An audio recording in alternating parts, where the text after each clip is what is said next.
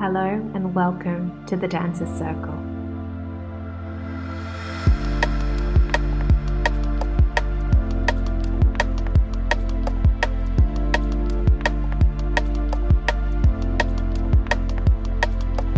My name is Natalie Tace and this is your 10-second call.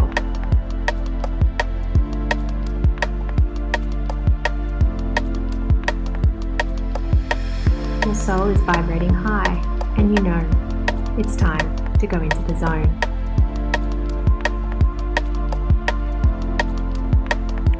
So today I have the absolute pleasure of having a chat with a beautiful, beautiful young dancer and friend of mine.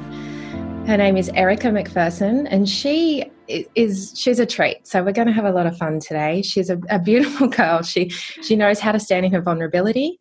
She has shown a lot of courage, quite an empowered young woman.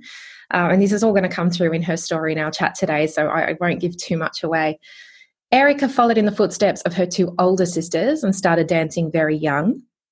She completed full-time dance in 2014 and was offered her first Australian professional contract in 2015, as well as got a taste of some overseas professional work. In 2017, she secured her first international contract with a reputable circus in Germany and has been performing between Sydney and Europe ever since, which sounds like the dream dance life. I first met Erikka years ago before she started on her professional path, probably when she was on her launch pad. And what I saw was this beautiful, tall, classic showgirl with an infectious smile, really abounding in potential. A few years later, I would see her again as a young dancer, standing completely and firmly in her potential and totally shining. Since then, I've been an observer of her journey and her evolution, often from afar. Thankfully for the internet, I've been able to keep in touch with her. And we've had kind of some strange synchronicities going on and some kind of crossing of paths per se, more on a spiritual way, I would say. So it's been a really organic and beautiful connection. And like I said, I'm really excited to have Erikka with us here today. Hello, Erikka. How are you? I'm so great. Thank you so much for what a beautiful introduction. I had no idea you planned that all out. And I'm just over the moon to hear such beautiful words spoken about me when, you know, in this industry we're our harshest critic, and sometimes it's nice to have somebody speak so beautifully. So thank you, Nat. I'm just already like glowing from that. They're true words, my love, true words. We're going to get straight into this. I'm so glad that you're so excited. And this is exactly the infectious smile I was talking about. It's now coming through your words. And one of the things that we talk about a lot in the Dancer's Circle, and one of the things that I bring up in my program for Dancer's Circle, is this thing called joy connection. So, you know, we all come to dance in the first place, when we first find ourselves in dance or dance finds us, showing up in a really beautiful particular kind of way. So it's the way that we show up before having to prove something comes into play, before it becomes a career, before that expectation, that ambition, those bars we put on ourselves and tags and the noise comes into play. There is a place and a time when we showed up to dance and it was the fountain of joy, when it was timeless, when it was universal, when we stood in that and we remembered that. So part of the program that I love doing with my dancers is this coming home again. So remembering that moment and calling on that moment when times are tough. And we all know a dancer's journey is far from a simple one, and it's full of tough times. So it's a really, really beautiful tool and technique that I encourage with dancers is going back to that joy connection and remembering that joy connection. So on that note, I'm going to ask you, do you remember that first moment where dance really showed up for you, or you showed up for dance and you thought, wow, okay, this is more than just moving my body around a room. This is more than just putting on a leotard. This is speaking to me. Do you remember details? What do you remember how you felt? Explain that to me. First off, I want to say that that's such a powerful technique you've chosen to work through, because so often when you turn your passion into a career, just like any job, you have some pretty crappy days. So it's hard to stay passionate about why you began, why you started. So to answer your question as eloquently as I can, for me, dancing was joyful because it was, as you mentioned, I started dancing because of my older sisters. So it was my connection to them. It was actually crazy. My oldest sister started her first dance studio when she was 14. It was this tiny little not-for-profit Saturday classes only in the local hall out very far west in New South Wales. Not super far, but quite far. Anyway, she started this little dance studio, and for our concerts at the end of the year, we would do a little sisters act. And I remember specifically doing the song Sisters Are Doing It For Themselves. I'm not sure the official title of that, the Weather Girls, I think. Anyway, yes. All about that, a female empowerment. But there's me, and my older sisters are 10 and 8 years older than I am. So you can imagine two teenagers and then this tiny little thing's got no idea what she's doing, and they, run around with me and lift me up. And it was such a beautiful moment to share with my older sisters. My middle sister ended up giving up not long after that. She was more of an artist in terms of painting and drawing, super skilled there, and an absolute traveler. But the older sister went on to do a little more commercial dance work, as well as owning studios. And she's now a primary school teacher. But yeah, it was just that connection that I had with my sisters. I don't think I ever, as much as I wanted to be a ballerina, I don't know if I ever really imagined myself dancing as a career. But it was not having that pressure of how do I make a career out of this, that, it made it home, and it made it something that I got to look forward to after school or for the weekend, and connecting with my friends as I got older. Before any, okay, well, I don't have the right feet to be a ballerina, so that's out. Not that great at tapping. So, before all those stresses. So yeah, definitely the joy that came with being on stage with my sisters when I was super tiny. And we've got some funny photos of those times too. You're going to have to show me some of those photos. I want to see them. I feel like it's a calling. I definitely feel like even when you're a child, you understand, possibly more so when you're a child, you understand when something more presents itself, when something speaks to the very essence of you and your soul. I think you're probably more even attuned to it when you're a child. You may not have the language for it or know particularly what is happening, but you're definitely more open to it. And I remember my first moment. And then we'll move on. It just came to me as you were describing your first coming home moment. I remember being probably 3 or 4 years old, and I was just, my mother had thrown me into a ballet class. I think I went to once a week, and I was doing my first concert. We'd actually just changed cities. So I moved around a lot as a child, but we just changed cities. I think I got thrown in this routine that I probably had no idea what I was doing, because I remember feeling completely unsure of where I was and what was going on. And someone put a yellow leotard on me with petals draping down. I think we were yellow daisies or something. And it was a concert. And I remember being backstage in this room, holding on to other children's hands. Mum wasn't there. I had no idea who anybody was. So I was kind of I do remember being a little bit overwhelmed, a little bit confused, and just quite proud of myself, though, with my little yellow daisy costume. I remember thinking that was pretty cool. And then I remember vividly, I honestly remember it vividly, standing in, it must have been the corridor backstage, ready to go to the stage door. And I heard Dancing on the Ceiling, that song. And it was the seniors doing their jazz routine, and I could hear it from afar because, I wasn't on the stage, but I could hear it. And the music, that song just gets you going. And it just but even played. It's just insane. And I literally, I can close my eyes and feel it right now. This vibration and this buzz came through my body, and this excitement, and it was like my eyes popped out of my head. It was like my head opened up and exploded. And I just felt every fiber of my being buzzing. And I just thought, oh, what? My 3-year-old brain, I don't know what I thought in that moment. It was all feeling, but whatever that feeling was, I knew from that moment that is what I wanted in my life. That was it. That was me. That is what it's about. Okay, I get it now. And I think I've been chasing that for the last, I don't want to give my age away, but for 35 years, I have been chasing that, and I have been finding it again and again and again. And that moment just keeps, when I'm having dark days or throughout my career, when I've had tough times and I've questioned myself in dance, or I've questioned dance in myself, I come back to that moment and I just think, wow, that just speaks volumes, and that is where it's at. I can't even describe that other than it ignited my soul, and it spoke to me, and it felt like your words when we spoke about this. It was coming home. It was me. It was my essence. It was my soul, and it was freaking amazing. I've wanted that ever since. So we're going to move on. I'm going to ask you, you got a bit older, you go to training, you go to college, you're getting a bit more serious about your dancing. Some of the noise starts coming in. What were some of the challenges? You're not quite a professional yet, but you're 15, 16, 17, 18.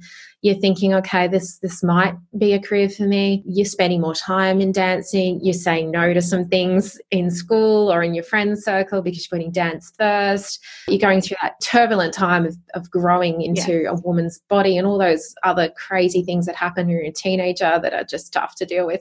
What were some big challenges, if you can go back to that time, big challenges or blockages, or what was the inner talk for you there? I probably, when I was around 11 or 12, started to get more realistic than I think I should have, by just completely questioning myself and my capabilities, my talents, my skills, my worthiness being the operative word.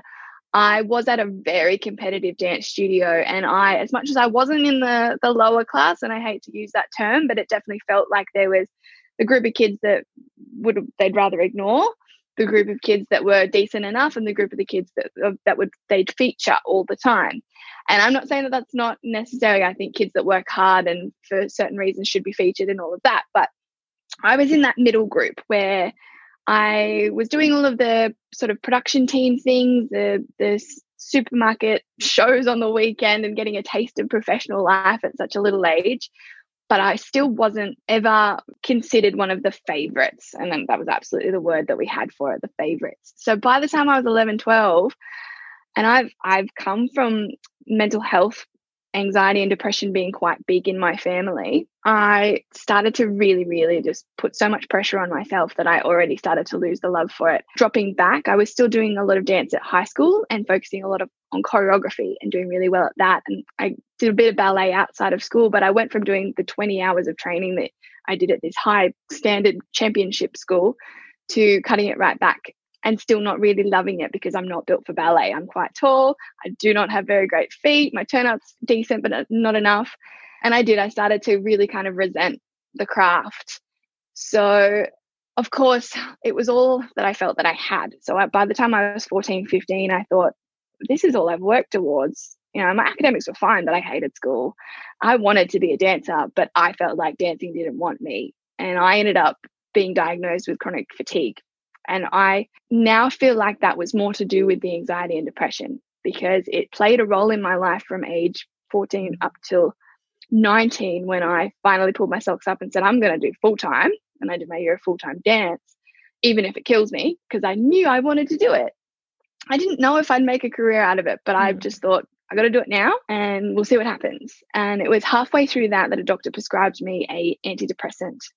Just a low dose, basically. Actually, it was an anti-anxiety med. So what it did was it took that mental, anyone with anxiety, and I know a lot of us do, that overthinking where your brain's running 1,000,000 miles an hour, that is actually physically exhausting for most people. It took that away and it calmed that down, and it definitely numbed to a sense. Anyone that's been on these medications knows that feeling, but it absolutely helped me get through that last part of my full-time course, because I wasn't sweating the small stuff. I had all of this energy because that wasn't there anymore. I'm getting off track. Can you repeat the question, please? No, you've actually answered it really honestly and rawfully. That's my word. I know that's not a word, but I know I'm just going to keep saying it. I've claimed it and it's out there. No, you've answered it really well. And the reason I didn't interject is because I obviously was holding space for you and I wanted you to speak clearly about a time in your life that would be bringing up pain for you. But it just was such a weighted answer, and there were so many things that I felt in that. It does break my heart to hear that you were given that diagnosis at a young age and that you were prescribed medication. I'm glad that you found that the medication helped you. And I am by no means, I have never said to any of my health clients, and I'm not here to state in this podcast that I believe that there isn't a place for antidepressants or anxiety medication. There absolutely is, and I am no doctor and will never claim to be one. However, as someone who has experienced herself with being diagnosed with a mood disorder at 18 years of age, and as someone who herself was on antidepressants for 2 years, as someone who has experienced that numbing feeling that you talk about, and as a IIN health coach and someone who has spent years and years studying this very thing, and just as a human, I'm concerned when young people get diagnoses such as these ones. I'm concerned when it's medicated. Again, like I say, perhaps that was the right path for you and it helped you. So that's great. That's what we want. You want the end result. Yeah. But I wonder, and I ask, do I have permission from you to say what I think? Okay. You know me. Open book. I wonder if someone capable had have sat down with you and talked you through the 5 years prior to that and the feelings that were going on for you there and that heaviness, and unpacked that for you and helped you see that with a different perspective, helped you understand where that anxiety and those racing thoughts were coming from, and gave you some tools and gave you some ways to unravel those things and to see the truth in those things, then perhaps you could have worked through that in a different way without the medication, I don't know. That's just how I feel about those things. Yeah. What's your thoughts on that? I mean, perhaps it could have been a combined effort. Perhaps the medication had a place, but also, did you have anybody? Was there anybody there that offered you that depth of really going to the root of the problem? In hindsight, because in my adult life, especially like from that point forward, basically, I've taken my health into my own hands and really taken it seriously, because at the end of the day, it's all I have, especially in this line of work. If my body's not functioning, if my mind isn't right, I've got nothing to go with. So since that situation where it was a GP and I said, this is my situation, and he said, try these meds, they should help. And they did. Then I started seeing my first psychologist. So if I could rewind back to 14-year-old me with chronic fatigue, I probably should have been talking to somebody, because there's a lot of sort of gray area with chronic fatigue syndrome. And as much as it is a diagnosed disease, it does go hand in hand with mental health. And I had been told time and time again that I should meditate. And I know for so many people, they go, meditate, what is that? Sitting alone by yourself. Okay, why, how, what's that going to do? But I remember speaking to you about it, that first contract that I did, and I'm sure we'll go to it, is overseas. I had time to meditate and I made it a priority. And the effects of meditation for me were absolutely exactly the same effects that antidepressant had on me in my year of full time. There you go. We will get to that. We absolutely will get to that. And I guess, again, we are both obviously not saying that meditation is the answer for everybody in place of medication. We're certainly not sending that message out. Medication, not medication. But in my situation. Exactly that. In my situation, it wasn't as, necessary maybe to medicate when I could meditate. Yeah, exactly. And I mean, these are things that somebody decides with their doctor. Yes. But it's important. You did say some things there that came up that we are going to talk about later, but I just want to pick it up again. You are a brilliant advocate for your own health. And I think I don't want to say too much right now, because we are going to get into that later, but you're so young. And you were young at that point, and you're a brilliant advocate for your health. And that's what self-care is. That's the definition of self-care, is advocating your own health and taking responsibility for your own health.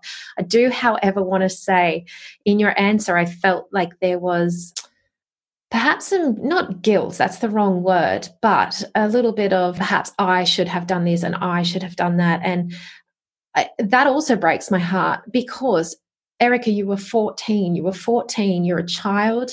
Honestly, that just shows that the weight that young dancers are putting on their shoulders is huge.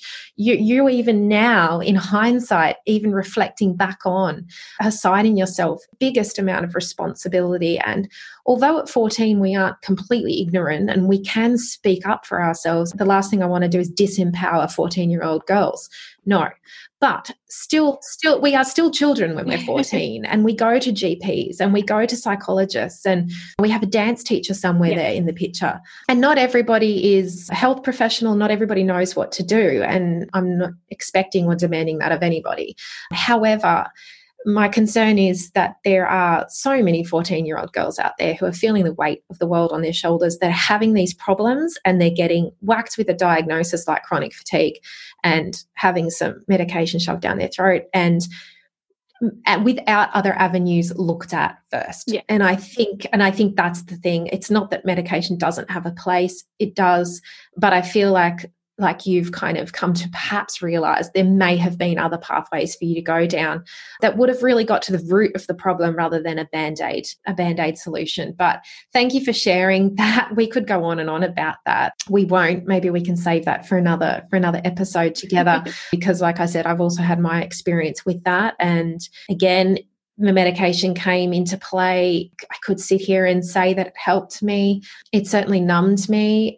I don't like to use the word balanced because it wasn't balanced. It was just shutting particular things down so that they weren't there anymore. And the root of the problem, or the roots of the problem, because it's always a plural thing, isn't it? Yeah. They have come up and bitten me time and time again. And I wasn't prepared, and I'm not prepared to spend my life on medication because it took other things away from me that I've wanted and missed.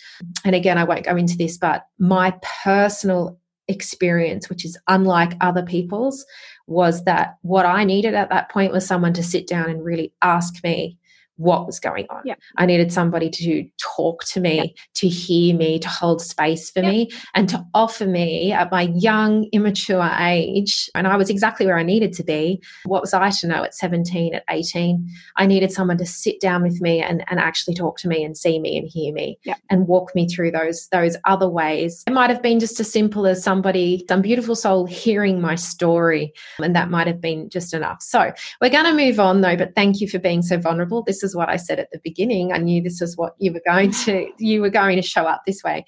We're going to move on to your first professional contract. So this is the fun part. This was actually in Australia. And I remember when we spoke about this a few weeks ago, and the word you used, and I loved it, was you got slaughtered. Mm-hmm. So tell me about that first. A lot of young dancers might be listening to this, or other colleagues, fellow professional dancers. We all remember that first contract. We all remember that moment where we thought, oh, I can't swear here and I don't want to, but you think, wow, okay, just come from one world and I have been plopped into this one, and wow, slaughtered is exactly the description. So tell me, how did you get slaughtered? What was that? I do wonder if there's ever going to be a time where your training will actually lead you into the professional realm. Every dancer that I speak to has trained, could be the tip top dancer in their studio or their full time, goes to do their first professional gig and gets slaughtered. It's just such a common occurrence. I love listening to people's stories now that I am lucky enough to still be in the industry and be surrounded by incredible performers that have been working their butts off for 10 or so years now, and they can still go back to that first contract and give you the details of how they had to cry into their pillow every night because they were just not coping. But also they'll talk about how it was the best thing that ever happened to them. So for me, I desperately wanted this job here in Sydney. I'd auditioned 2 times prior. I think the first time was just at the end of maybe full time, and they do audition rounds every 6 months. Luckily enough, they like fresh faces. I also had it in my head that I was too young and inexperienced, which has become a common theme in my life, but that's another thing. And I ended up getting a decent portfolio done. And lo and behold, the person that, is really in charge of booking people is very much about aesthetics, and those great photos got me in, among other things, I'm sure. But I finally booked it on my 3rd go. I was young. I was on stage with women that had danced at the Moulin Rouge and the Lido and cruise ships all over the world. They were closer to 30 and I had all the respect in the world for them, but I could not get over myself. I could not own the stage like they did. And it's a small cast. You're on stage with 4 women and a female singer as well. So 4 female dancers, a male dancer, and a singer. And it's tiny and it's intimate and it's a beautiful show and it's super hard work. It's 50 minutes nonstop. So learning it alone in such a short amount of time blew my mind, and retaining it and then trying to nail it, but then also trying to understand the style of a showgirl / cabaret. You know, there's a bit of everything in the show, but you've got to dance it like a showgirl. You've got to dance it like your legs go for 3 kilometers. You've got to hold yourself. You've got to use your hips. You've got to be a woman. You can't be too cute. I was always too excited. I'd had feedback like, you need to ooze. You need to be more womanly. You need to dance for yourself, not for the audience. All of these terms and words got thrown at me and I had no idea what they meant. I just wanted to wake up the next day and have it. And it's something that I still work on every day, you know, to understand this persona that you play for as a professional dancer. You have to go on stage and you have to command the stage without obviously trying to outshine your fellow performers. You're not a soloist, you're in a cast, you know, you have to still dance in unison, but you still have to dance. Even now, I can't even explain it. But the best thing was I finally got over to Paris, and my incredible boss from this first production that I'm talking about, she, I think, had always modeled us on the Crazy Horse Paris dancers, or at least she modeled herself that way. She danced that way and she did a great job of it, even right down to the bevel. There's the Crazy Horse bevel. So she was always trying to push me to get to that. I won't say standard, because in my dreams will I be a Crazy Horse Paris dancer, but that kind of feel. And then I finally got to see that show in Paris, and I raced back to my hotel and I sent her a message and I said, I get it. I see it. I understand exactly what you want. And then I had this moment of, I can't believe she thought that I was capable of that. It was the most humbling process. That was a really intense, really quick 6 months, but it absolutely catapulted me to where I am now. I would not be here if that hadn't have played out exactly as it did.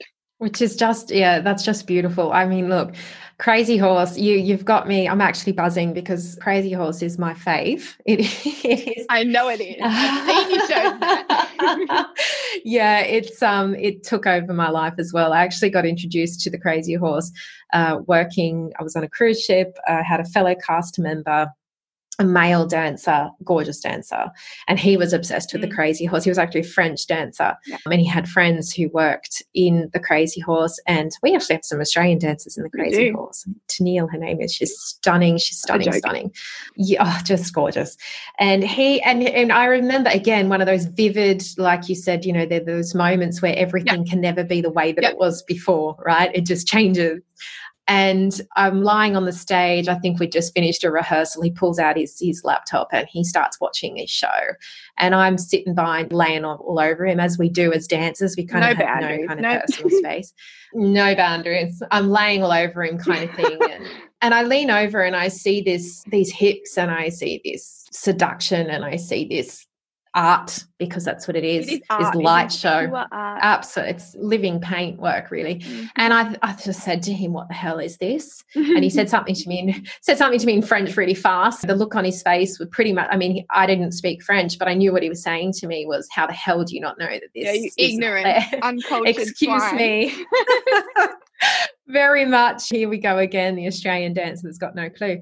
And I just watched it with him, and then I said to him, where do I find this? I want more of this. I can't believe this has existed and I have not known about it. And it had become my obsession, and it has influenced every piece of choreographic work I've done since then. As you've said, you've seen my work, you know what it's like. Yeah. And not only it has also, I think, meshed into my definition and my expression of being a woman in my daily experience. I'm not saying I go out and do a Crazy Horse show all day, every day. Certainly not. That would not be appropriate.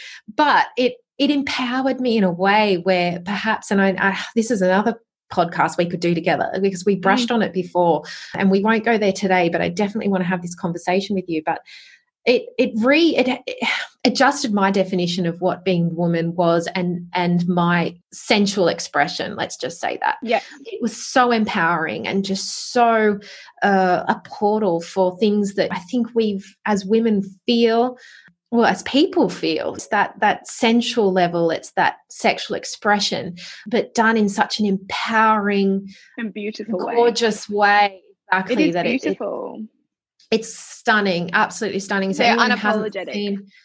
Unapologetic and totally within their authenticity and just oozing. It's, those words that you stuck out before. And I mean, these are definitely showgirl words, and the oozing and the dancing for you and the commanding and the hips and I just even the way your voice has just changed. It's like it's this and it's that. Like there's no way to really explain it until you start to find it within yourself. And yeah, seeing a show like Crazy Horse is like you get to own everything. Wow. That is that in you. So if you're listening to us right now and you don't know what Crazy Horse is, I suggest you go and look it up, because it is, it's not everybody's cup of tea. I will say that. No. Some people don't feel it. Some people don't resonate with it. If you're being shocked by it, maybe look into that. Why are you being shocked by it? Let yourself go. Yeah. And I am yet to see it in Paris. I've seen it when it was at the Lyric Theatre. I know, and I have watched it a million times, obviously, streaming, and just obsessed with it in general. I've tried to recreate the show with obviously my take and my spin on it here, there and everywhere. Yeah. And but I will get to Paris. That's what I'm giving myself for my 40th birthday, is a whole weekend of Crazy Horse. And if I can get on with you. lock it in. You've got a few years, and I'm going to get myself on that damn stage, whether they like it or not. So, they're very welcoming. Oh, well, look, this is the thing I will say, and then we're going to move on, because we could talk about Crazy Horse all day. Oh yeah, the Crazy Horse fan club.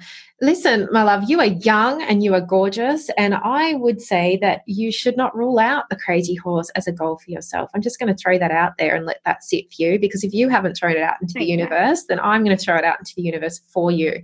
Alrighty.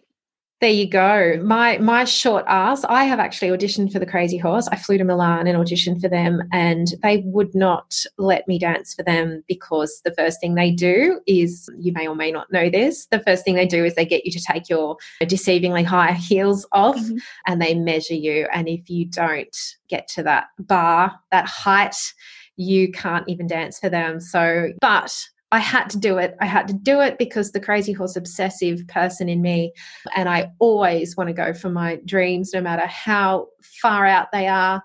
And I knew I was too short.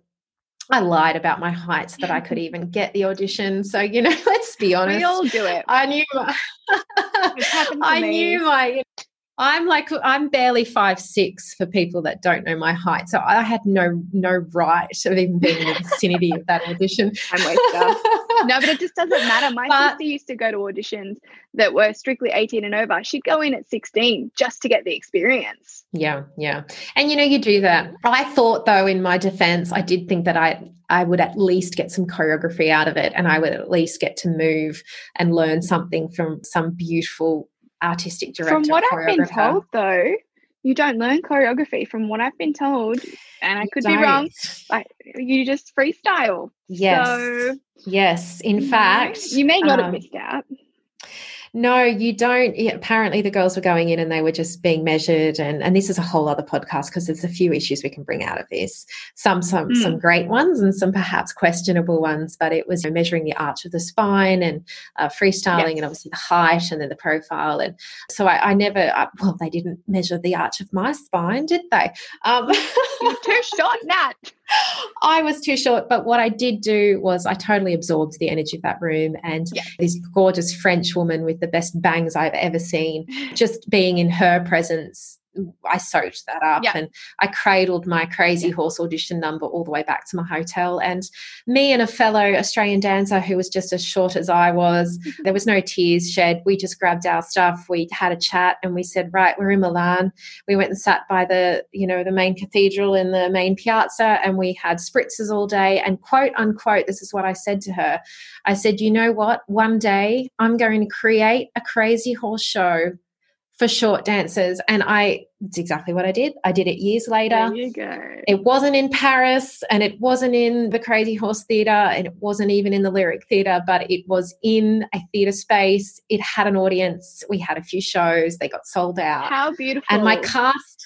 You got to employ dancers to do was, it too. You know, you got to bring people on stage and bring them together so much. I did. I gave the Crazy Horse dream to myself, but also to a handful of dancers, a cast of a variety of heights and shapes, and we had a lot of fun. And it was a moment for me where I had a bit of a laugh to myself, because you know you can't take yourself too seriously on these things, but also a little bit of satisfaction. So I got to be a tiger. I got to gyrate behind a cage, and it was satisfying. Let's move on, because again we could talk about this. I got to be the Egyptian goddess. Word of the night.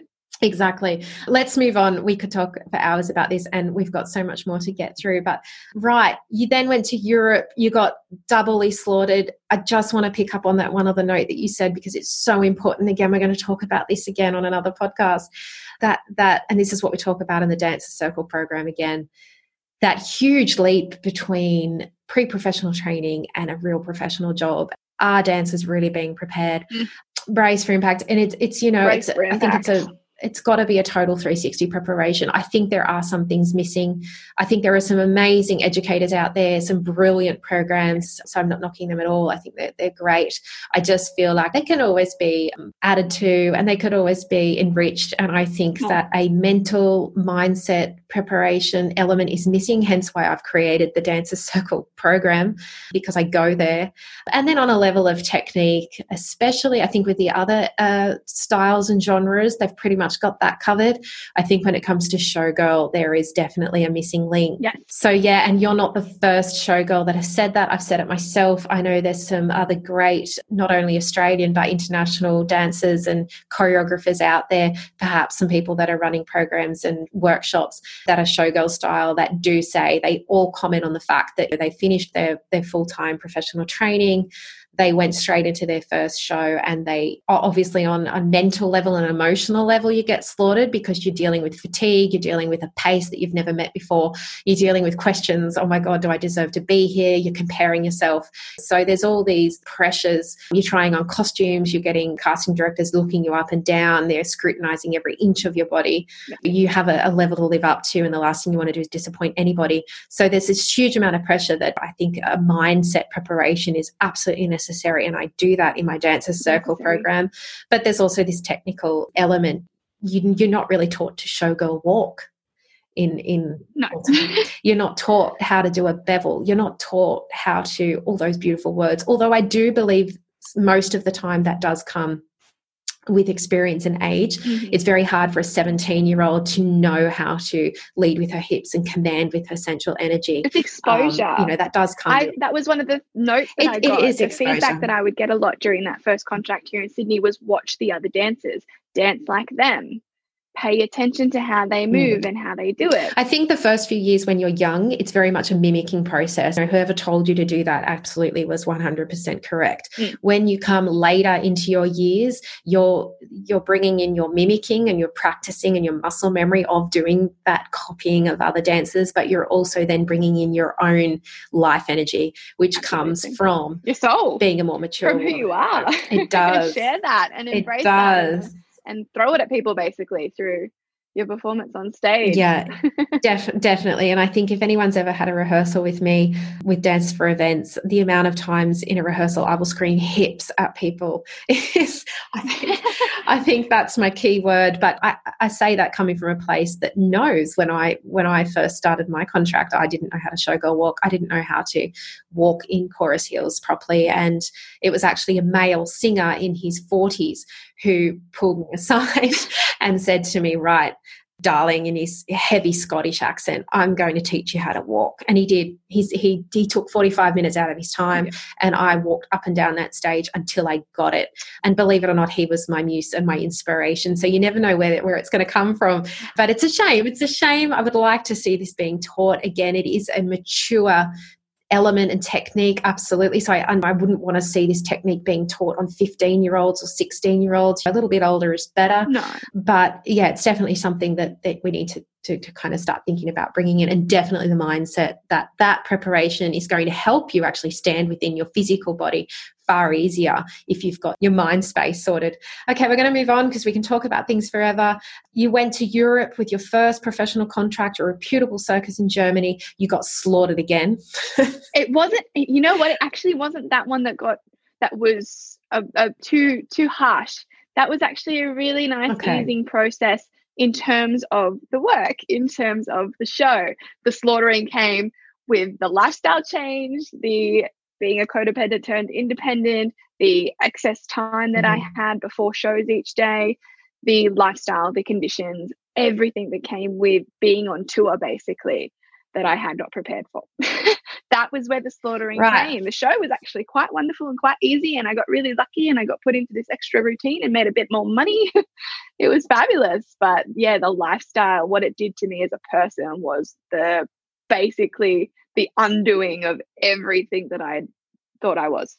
That can be a good thing, and it is a good thing. It's the hard in the moment, and it's that unraveling of, like you said, of everything you thought you were and everything that you knew as yourself. It's that deepening it's that opportunity to do that soul work. It's that deepening, it's that growth, it's that evolution. It's necessary and it's brilliant. And I think two things in this situation for you and for lots of dancers out there and people, humans out there, when you travel, and I'm not talking about a 14-day Kentucky trip, I'm talking about you go and you although that can obviously serve as a catalyst for that as well. However, when you actually physically pack up your stuff and you move and you live somewhere else for a considerable amount of time, there's this shift that happens, because everything that you've anchored yourself with and identified yourself with and defined yourself with and used as your parameters for who you are not there anymore, and you're faced with a completely different set of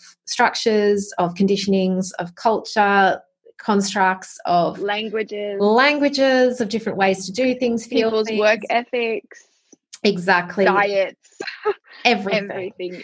So it literally shakes up everything. Exactly. You're launched into a whole new space where suddenly those things aren't there anymore. And so this is what I want to go into a little bit more with you.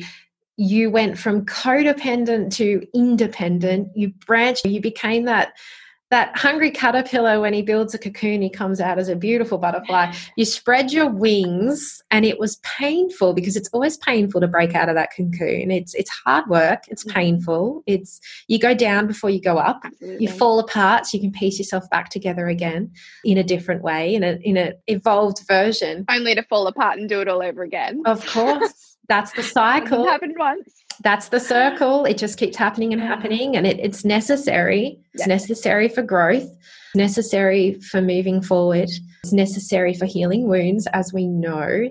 And I want to talk to you about, and again, like I was saying, that happens with travel. It also happens with dancers. It happens when you're working with different cast dynamics. Like you said, you get challenged. Yeah. You get challenged by other people, other personalities, other views, other habits, lifestyles, like you said. But you also suddenly look at yourself in the mirror, literally, because you're doing your makeup every night.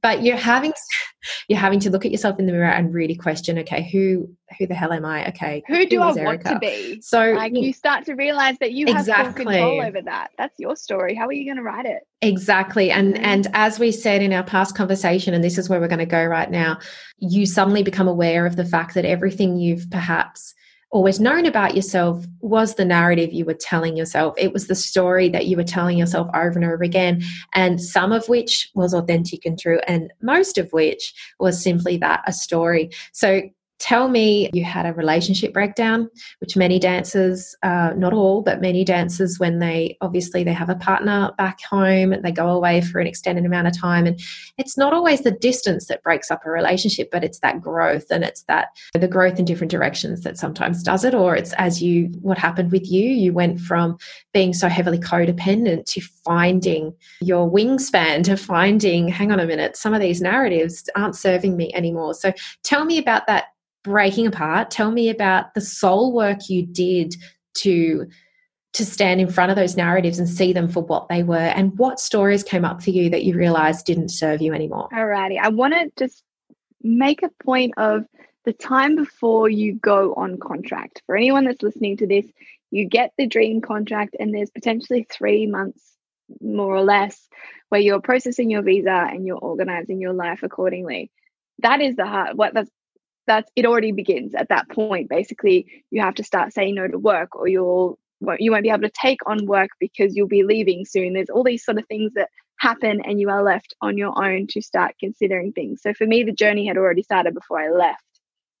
And that was a really confronting time for me because I'd gone from doing the Sydney thing, which was having 8 different people to invoice every week, because I was teaching all over Sydney and I was doing nightclub jobs and I was doing shows and I was doing whatever I could get because I never had enough money. Go. No time to breathe, burnt out, no idea who I was, to all of a sudden having not a lot of work at all. And then this looming contract that I really did feel like was going to shake up things for me, because I'd always been so codependent on my family, on my mother. As a single mum, she was always the most important thing in my life. And then my partner, who I'd been with for 4 years, he was everything. He was my best friend. We lived together. We talked to each other all throughout the day and spent, all our time together. And I remember taking the job and saying to him, if you don't think we can do this, then I understand, because I knew he was just going to do the supportive thing, even though it was going to tear him apart. So there was so much to consider before I even got on that airplane. And I, to this day, don't know how I got on that airplane, but obviously I'm very glad that I did. And it was almost immediate once I stepped foot in Germany, and the language barriers, there was a driver from the circus that came to pick me up at Munich airport, which is all very official, and I felt safe. He didn't speak a lick of English. He was, I think, Ukrainian or Russian. He was doing 140 kilometers an hour, if not more, up the Autobahn, smoking, typing on his phone. And I just had no idea what was happening. It was like -3 degrees. I was in, and obviously the travel, 26 hours of travel. I'd never done that loop before. I'd never been to Europe, and I just decided I was going to go live there for 8 months with a circus. I don't know how I did it. Obviously, I've always wanted to travel as a dancer. That's always been there. And then I got to a point when I was 22 thinking, oh no, I'm so old. I'm running out of time. I need to go. And then was lucky enough to book this job. Anyway, so I get there and it's just, it's rough. It was really, really rough. My relationship did crumble. It had already crumbled before I left. And I remember crying every day because I was trying to hold on to something that was just not there anymore. And I felt like I was left alone a lot of the time with my own thoughts. I got challenged in a sense of going into rehearsals and being the only English-speaking girl. So a lot of the rehearsals and a lot of the talk within the rehearsal room was all in Russian. And my beautiful dance captain, who actually hired me, she would do her best to, come up to me and be gentle with me. But they have a different way of doing things. They are very blunt and straight down the line, and I admire that so much. But sometimes it would just be a bit abrasive for me. So it was a lot of coming to terms with that. And then once we were off and doing the tours and feeling quite unsettled because you're only in a town for a couple of days, couple of nights. There's small, tiny German towns that don't speak a lot of English again. So you've got to try and pull out your best German. It was just such a massive learning curve. But I don't know what it was exactly that, I think it was probably just a matter of not wanting to feel the way I was feeling. So I felt like I needed to take control over my mental health and control the controllables, basically. I wasn't on any antidepressants or anything at that stage. I'd made a point of coming off all meds before I left. So I was pretty highly strung, and that was when I started to meditate. And I was only doing 10 minutes at the start of the day and at the end of the day. But like I said earlier, it was just that gave me such a nice sense of calm throughout my day and a sense of appreciation for what was going on. My mum gave me the best advice. She said, see it for what it is. Days when I wasn't feeling like I was loving it. And I had been told that, you'd get about 3 months into the contract and go, oh, why am I doing this? This wasn't what I dreamt up. But my mum would say, see it for what it is. You're traveling a part of the world, part of Germany, or no, you're traveling part of Europe with a circus. It just, even now it baffles me that was part of my life for the best part of 2 years. It was such a great time, and I would try my best not to get caught up, but I did have some pretty dark days. And it was just about learning who I was, learning that I wasn't my emotions and my feelings, and that I had control over my perspective, and that I could shift when I wasn't feeling so great. I could just focus on all of the good things. And I know that sounds kind of basic when I say it out loud. I feel like most people have an innate sense of being able to do these things. No, for me, it was really a big I have to stop you there, because most people don't have the capacity to do that. Most people do become their thoughts and feelings, and it owns them. So most people don't. Most people know. Most people have heard this advice. They know that's what they need to do. Most people don't actually have the ability to do that. I have been studying this and advocating this for years and years and years, and I've been using these techniques and these, that notion. And I still have days where, for a small amount of time, I will become my emotions, I will become my negative thoughts, and I have to pull myself out of it. So I think it's a battle that just goes on and on and on.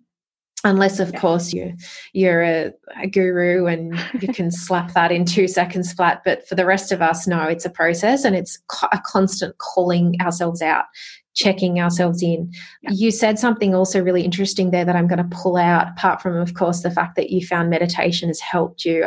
I really think meditation it could be beautiful for everybody, dancers particularly, because we are often frantic, we're often fast-paced, and we need stillness. We do need stillness. And we're so focused on what's going on around us most of the time, and so focused on the external feedback. What's the choreographer saying? What's the director saying? What's the producer saying? What's my casting agent saying? What are the other dancers saying? What are the audience thinking? So many of these external feedbacks that we put so much focus on that we don't often find that stillness, and that's where we lose ourselves. So I think meditation should just be something that all dancers do. Obviously, that's a process as well, and something that needs to be practiced. I'm so glad to hear that you have found that as one of your soul tools. That's something that's helped you. But you pulled something else out there, and we're going to tease that a bit without going too far in. We've got so much to talk about.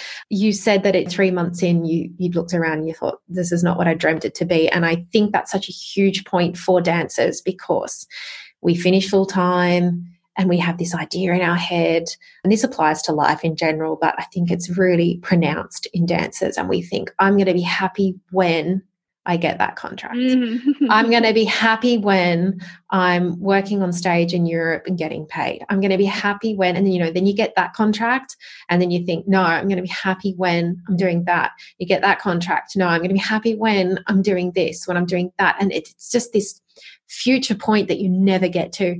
And your mum, it means to an end. Yeah, your mum, great advice. See it for what it is, which is basically another way of saying, open your eyes, wake up, be present. Yeah. Look around. Yeah. Which was what Eckhart Tolle was also telling me as I was going through his series of books. It was coming at me from all sides, and it was just so profound to be hearing it, especially from my mum, who I obviously admire so much. She's my biggest inspiration and my biggest fan.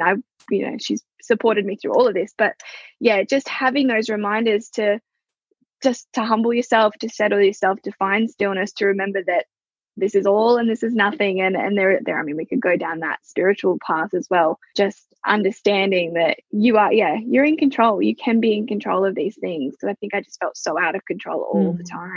No, and I mean, if you've got your mum and Eckhart telling you to be present, then that's two pretty strong voices.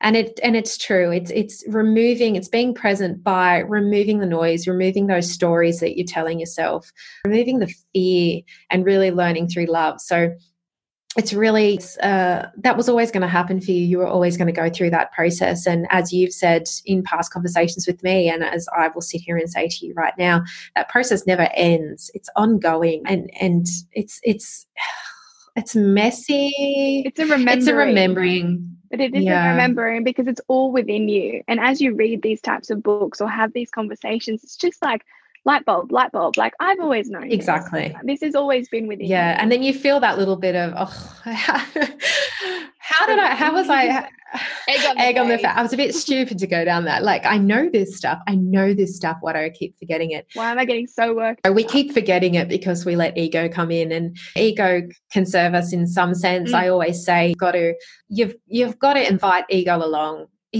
It's got to sit there with you, because it will. No, backseat. But exactly. Like the inner child and the ego in the backseat. You don't let them touch the steering wheel. Exactly. It's got to sit in the backseat. Let it be there, because otherwise it's going to fight you. If you resist it, it's going to fight you, and it's probably going to win sometimes. So let it be there. But let it keep you hungry. Let it keep that fire burning so that you keep pushing. Exactly. More. but only within yourself. I think, and that's another thing we looked at deeply in my Dancer Circle. I can't even say the name of my program, Dancer Circle program. We look a lot at the role of ego, which is can get can really take the driver's seat for a dancer's life. And just because of the way that the industry runs and some ways that the dancers enter the dance world, and it's kind of a structural thing as well. But it's really that unlearning of that and the weakening of the ego and the strengthening of the soul, which is what the circle's about too. So, and it all starts with conversations like these ones. We're going to move on. There's so many things we could pull out of this, but I really want to carry on with our beautiful conversation and just keep moving through the content that I wanted to get through today. We're going to have to book in a second episode with you. So we're gonna briefly go into, you had some issues with some pain. So pain started coming up for you. You were finding it hard to get through shows. It just kept getting bigger and bigger for you, didn't it? Until it eventually completely engulfed you, and you had to make a really difficult decision. So tell me a bit about that, and then we're going to talk about this particular issue because it touches a lot of dancers' lives, and a lot of us don't always know how to make that tough call and how to navigate through that, because it's tough and it sucks, and none of us ever want pain or injury. You know, our body, it's our tool, it's our instrument, it's our vehicle, it's our expression. Without the capacity of your body, you can't dance. So tell me about that, and then tell me, I'm very interested in the moment you made that call. How did you make that call? It's a hard one. It was super difficult, especially for me. I was lucky enough to go all the way. I was 23 at that time without having an injury, really. I'd never stepped foot into a physio or a chiro office before. And I came back after the end of that contract, and I was in pain for the whole month of the end of it. And then I went and traveled a little bit as well, and that was actually really hard, moving my suitcase 70 kilos or so of luggage around Paris, but was determined to do it anyway. Got home and I was in quite a state and I didn't know where to start. So I thought, okay, it's lower back, I'll go to a chiro, and I bounced. I ended up going to physio, osteo. At this point I've seen kinesiologists, I've seen exercise physicians, I've gone everywhere, but I just never took it seriously. And I was also, dietary wise, I was not feeding myself very well. I wasn't looking after my body. I was very stubborn about that though, and no one could tell me otherwise. So essentially my body was screaming out for all sorts of things that I just wasn't providing it with, and I did not know where to start. And I couldn't really get a whole lot of help, because often when you go to a physio or a chiro, if they've never dealt with a dancer, they don't know how to deal with a dancer. They'll treat you like the average Joe that sits at a desk all day, and that gets neither of you anywhere. But anyway, 2 years fast forward, and I ended up finally getting a diagnosis about rheumatic disease or rheumatoid arthritis. So I definitely have and had an issue going on there, but it was just quite a process to figure it out. And in the interim, it has meant that I've had to say, for the first time, in my career, I've had to say no, or I've had to pull out of jobs, which I'm sure for every dancer resonates in a sense of no, you don't do that. You don't let somebody down, especially when there are so many dancers killing themselves to get jobs. If you've been lucky enough to book one, or you've been working for that particular choreographer for a few shows, a few gigs, a few years, to turn around and tell them that you can't do the job, it just doesn't even sound like an option. You don't want to let them down. You don't want to be that dancer. And basically, for me, I got to a point where I was barely walking. So it wasn't a matter of, if I just do the job, I'll, maybe not, I'll do like 80%. The audience won't know I'm only giving 80%. No, for me, it was so bad that I actually I knew I wasn't going to get through the choreography, let alone the gig itself. So I did have to make that call. And it was a interesting learning curve for me, because it all went the opposite direction to what I'd expected. I had assumed I was going to get a big black line through my name forever because I was pulling out of a job, or in my second year of my German contract, ending the contract early and letting my whole cast down because we were already a dancer short. So it was really, really tough, but I just got to a point of desperation where I still didn't have any answers. And I knew that if I was going to get to the bottom of it, I had to take the time for myself to invest the effort of, okay, now who do we see? Who do we speak to? What MRIs am I getting? What tests am I getting done? Do I need to rest? Do I need to do physio? And I just needed time to get to the bottom of that. And it did span over 2 years, but there were dedicated months where I was getting cortisone shots to prepare for gigs. And for me, that felt like a Band-Aid. That wasn't fixing anything. It was just, again, numbing so that I could continue. And it's just, especially as I've been able to work and do more work and realize that I feel my career is just at the beginning. I know that if I don't look after myself now, I can kiss goodbye any hope of continuing what I'm doing. So it just has become the most important thing for me, regardless of potentially letting people down. It just doesn't matter. You have to put your body first. I'm going to jump in now and say that I have to commend you on that, because I have met very few dancers that have that, again, like I said earlier, self-advocacy. You're a brilliant advocate for your health, and dancers need to be. And we're not talking about a little bit of muscle pain. We're not talking about something that can have a bit of strapping on it. We're not talking about something you're just feeling tired. Obviously, you have to honour your jobs, you have to honour your contracts. But again, if there's a line where it stops becoming something that you can manage and you can work through, and it becomes something that is harming your body physically, harming your mind mentally, because we have to talk about that as well. Sometimes our mindset fails on us and we need help there too. And it is really like a taboo when a dancer says, okay, look, I need to cure myself. I need to rest. I need to help myself. I need to investigate what's going on here. Yes. And it's hard. It's really hard. I mean, I'm obviously a lot older than you, and I come from a generation of dancers, and we've had this conversation, and my mentors and my dance teachers and my choreographers, huge old school mentality. You can dance with a broken leg, like stop complaining, just strap it up and off you go. And I've literally, I opened up to you about particular people, which obviously I'm not going to name here, because they were doing what they were taught and they were doing what they knew. So, and this is where we need to speak up and have the conversation and challenge this discourse. We need it to change. Dancers need to feel, by all means, I don't suddenly want all these dancers to start making up excuses. You have to be honest and authentic in your positioning.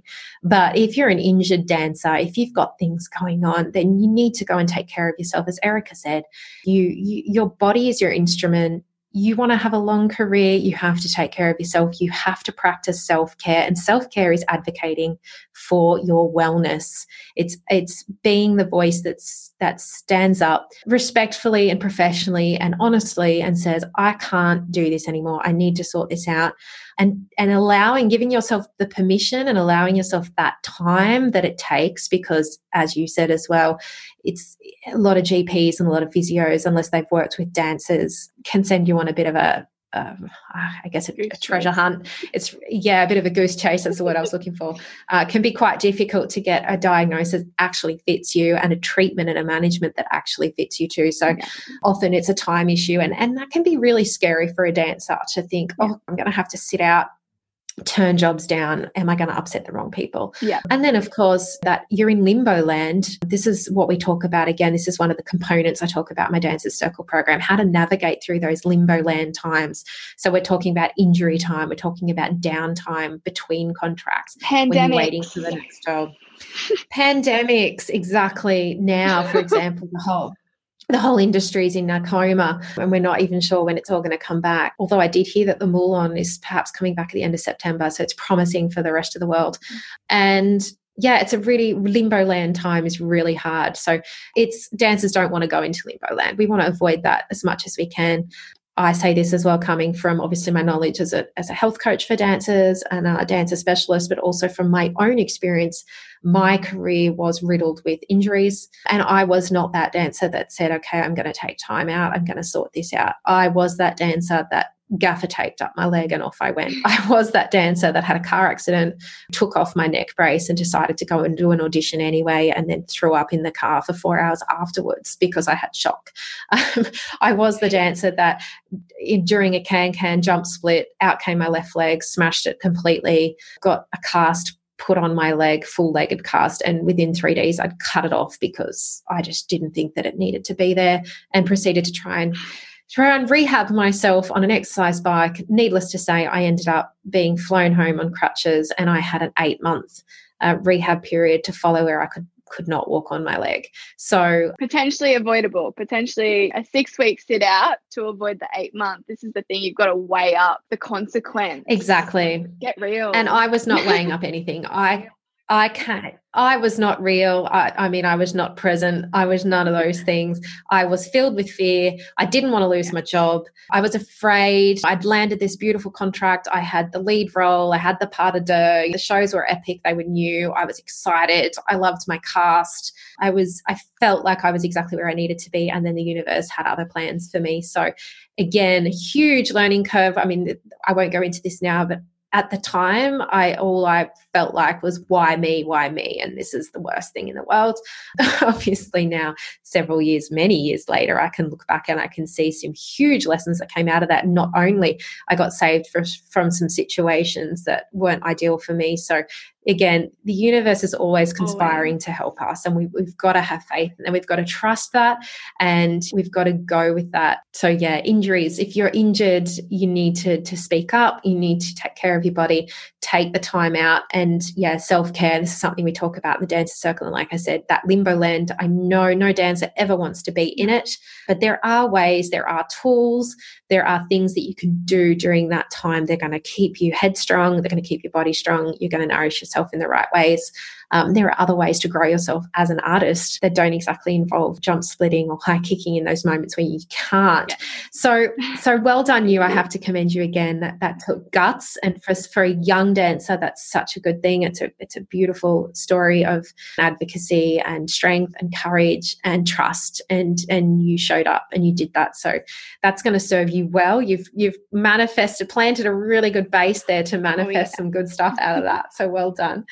And we're going to wrap it up really quickly. But before we do, because we're going to go into a really fun section of, I'm going to throw you some this or that flash questions and some finish this sentences, which is a really fun way that I like to finish my chats with my friends in the Dancers Circle. We didn't get through some things, so we're going to have to do a second episode, my love. Dang. But definitely. But before, I know you could, and that's why I love you, and we're definitely going to talk again, because there's some really juicy, gorgeous, especially on the line of the Showgirl Chronicles area that I want to go in with you, that we're going to have so much fun and we can start oozing and hipping into that one. Before we do, when you've done your soul work, and you're obviously still doing your soul work, it's an ongoing journey. When you came back from overseas and you'd had that wingspan moment and that butterfly moment, did you find a little bit of change going on in your circle when you got home? Yes, absolutely. I was removed from the circle that I was in prior, basically.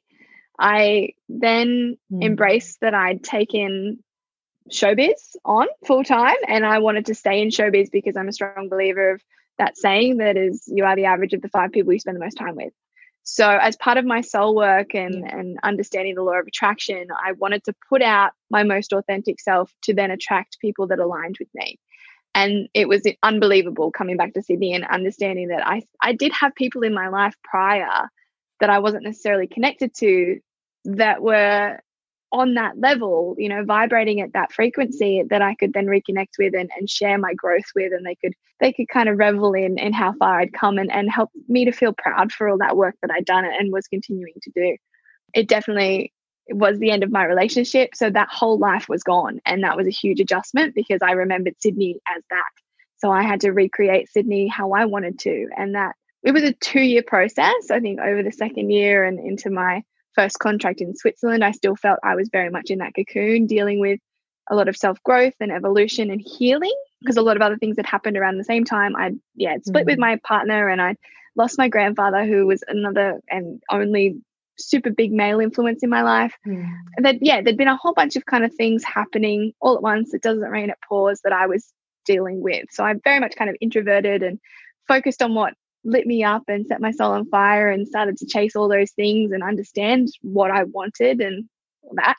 And 2 years in the cocoon, then I came back last year, and Sydney was the place. I was going to recreate my version of Sydney. So that became as much as I could, very much like my European life, where I spend my mornings doing what I like to do, drinking coffee at the beach. Yay, even coffee. throughout winter, all the coffee, and doing a show at night, you know, and not killing myself to make a buck, because people will very much, I'm sure, relate, where you're making all this money, but you're spending all this money, you don't know where it goes. So I just had no intention of redoing that. Sydney's tough like that. And I think Europe, I'm obviously calling you from Italy right now. I'm a massive lover of Italy and Europe. I spend most of my time here in Italy and then shoot back to Australia when I can. But it's definitely a different pace here and some different values here that you either love or you don't. And look, I land in Sydney and I adore Sydney and I adore my home is always home, but I immediately feel that pace come on and I immediately feel that hecticness and I just don't feel it here. I kind of land in Italy and it's like, well, okay, la dolce vita, everything's slower. It's like you can have your coffee, I mean, there's nowhere in the world that you can have your espresso for 45 minutes. I mean, it's just that's a paradox in itself, but that just is an example of the difference here. So, and I'm glad you could do that for yourself when you came back to Sydney. And again, it's just you create what you want to see, don't you? Yes. You really do. Yeah. To finish it off, I have a beautiful question and then we're going to get into our speed questions, but this is one you might like.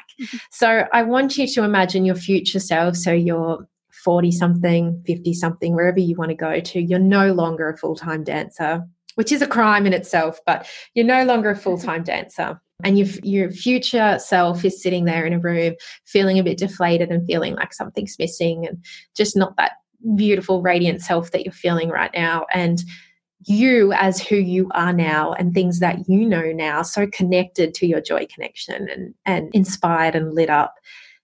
Go to her and sit by her side and tell her something that you know is going to help her, that she's going to need to hear, that perhaps she's forgotten. That none of that would have happened if you didn't go for it. Just reminding myself of my passion and my tenacity and my determinedness, if that's how you say the word, reminding that woman how proud she should be of the work that she did to get there and to make it happen, because I'm definitely not the kind of person where things fall into my lap. And I don't think anyone is. I think there is definitely a lot of unspoken hard work that goes in, but there are some people that, you know the right people or have the right look or whatever, and for whatever reason things come to them. I have always been the kind of person that will find the off the beaten track route to get to where I want to be and do the hard yards to make it work. And I'm doing it now, I'll be honest.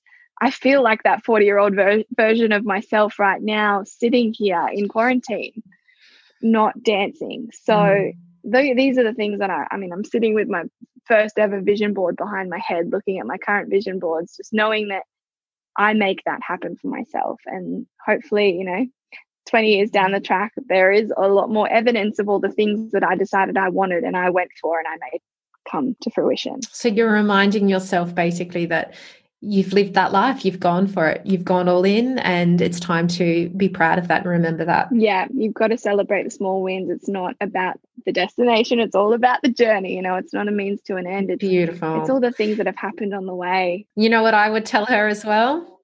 I would tell her to get up and dance. Oh, absolutely. Because that's where she'll find it. All right, I love we're going into flash questions. So this is a this or that style question. So just say what comes to you. Apart from the first one that has 3 options. Don't ask me why. I just like to keep things mixed up. All right, so here we go. Are you ready? Vegas, Paris, or Broadway? Paris. Showgirl or lyrical? Showgirl.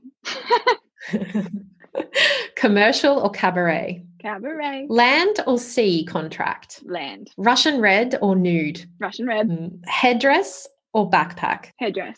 Sequins or diamantes? Diamantes. Full out or marking? Full out. Lido or crazy horse? Crazy horse. Hey. J-Lo or Janet? Oh, that's impossible. I hate you for that one. I know. I can't either. Oh, no. You have to go with one. Janet, yeah. Serious, sultry headshot or friendly girl next door smiling headshot? I can't do serious. Definitely friendly. Useless at keeping a straight face. A can or not to can? Oh, we can, even if it hurts. We're canning. Are you stage superstitious or no, it's all fluff? Ooh, Ooh, I'm superstitious full stop. Actually, I'm not, because I kind of just trust that things will happen as they're meant to. So nah, it's all fluff. It's all fluff. Okay. Are you the first one ready backstage or the last one running backstage? Usually the last one. Yeah, I'm hearing you on that one, my love. Double layer lashes or single layer lashes? Oh, I've definitely double layered, but I also get on Amazon and get some really feathery ones that kind of look like double lashed. I got that from my Bulgarian best friend who owns elephants. See, we could talk about her for days too. Yeah. Get on Amazon. That's definitely another podcast to be had. OCD preparation, costume setting, or calm preparation, costume setting? Unless it's the first show, pretty calm. Pretty calm. Awesome. All right. We're going here. Fill in the blanks. The job you did get and adored. Circus Kennelly. The job you didn't get or haven't gotten yet and should have or will have one day. Crazy Horse Paris. Yes. Put it out there, girl. The musical that best fits you. Oh, it's technically not. I mean, it was a movie first, but Dirty Dancing. Ah, yes, I love it. I love it. I carried a watermelon. The show song that explains you. Oh, Defying Gravity. Is that a cliche? Sure. Yeah, go for it. The show line that best describes you. That's your line. We'll go back to Dirty Dancing with Nobody Puts Baby in a Corner. Because Yes. originally I would have loved to be in the corner. I had zero confidence, but now I like to own the stage. Love it. I love it. Unapologetically. Nobody puts Erikka in a corner. All right. Nah. No. And we're going to go a little bit deeper to finish off because that's the way we do it in Dancers Circle. Complete these sentences. Dance is. Absolutely everything for me. It has created the life of my dreams. When I dance, I feel. At home. Beautiful. Dance has taught me. Oh, that I can be unapologetically me and express however I feel at the moment at that time. If I could challenge a norm in the industry, it would be. Ooh, challenge a norm. What you know, it's who you know. Maybe start, really embracing people's talent, which wouldn't work very well for me because I definitely got in more, I think, on my networking. But yeah, there's a lot of talented dancers that don't necessarily network themselves very well, and I think miss out on the chance to give it a crack. Absolutely. I've seen some gorgeous, talented dancers that haven't gotten that break, and it's definitely something we need to challenge, I think. The last thing, or the second last thing, one word that describes yourself in dance. Passionate. Love it. That's it, my love. I think we've kind of wrapped it up. Oh, your favorite mantra? Those who need nothing receive everything. Oh, got to be grateful for what you've got and you'll attract more. Beautiful. I love it. I absolutely love it. This is why we're friends. And coffee. And Italy. Just coffee is a mantra all in its own. I'm so excited. Thank you so much for talking with us today. I can't thank you enough for having me. I know, it's just beautiful, and I love again being the observer of your journey. I love connecting with you. I'm one of your fans. I want and wish great things for you, and I have absolutely no doubt that you will create them and achieve them. And get yourself to Italy one day when you can, when all this pandemic is over, or perhaps I will come and see you in some gorgeous theatre one day. Perhaps I'll be watching you in the Crazy Horse. You never know. But we will definitely chat again soon. Thank you so much for being here today and being vulnerable with us, being raw, being real, and really showing up for the Dancers Circle. All my love and appreciation, my dear friend. Sending it all back. Thank you so much, Nat. Ciao, ciao.